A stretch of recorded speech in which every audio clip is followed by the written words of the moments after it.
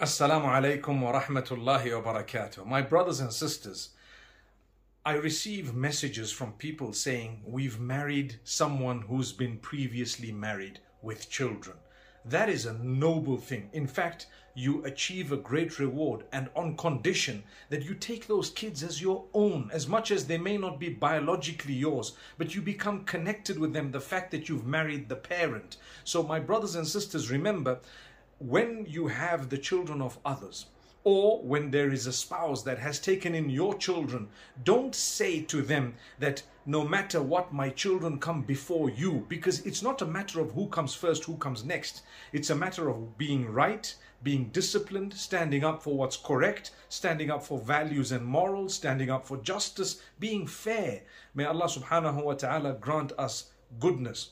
The reason I say this is people say, listen, those are my children. As for you, as my spouse, I can change you anytime, but I can't change my children.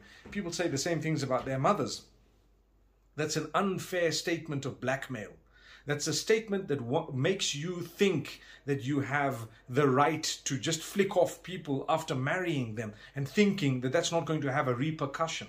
You need to stand up for what's right. Discipline your children.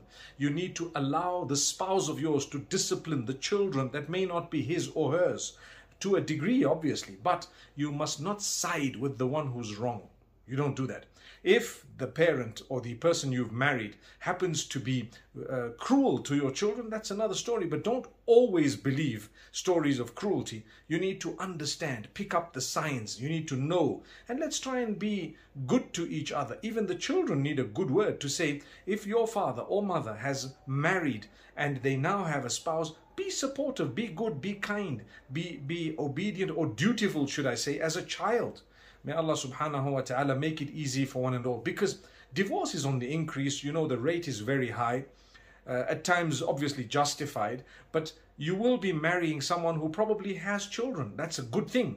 You need to have a very big heart to do that. Or if someone is going to marry you with your children, remember, they have sacrificed so much. At times both parties have children. It's not a joke. And this is why it's good, if you're going to be living with these children, to meet the children as well in advance. Because if you're going to be living with them and you haven't met them and they really don't like you, they really don't have good characters, good character and morals, etc., you're going to struggle.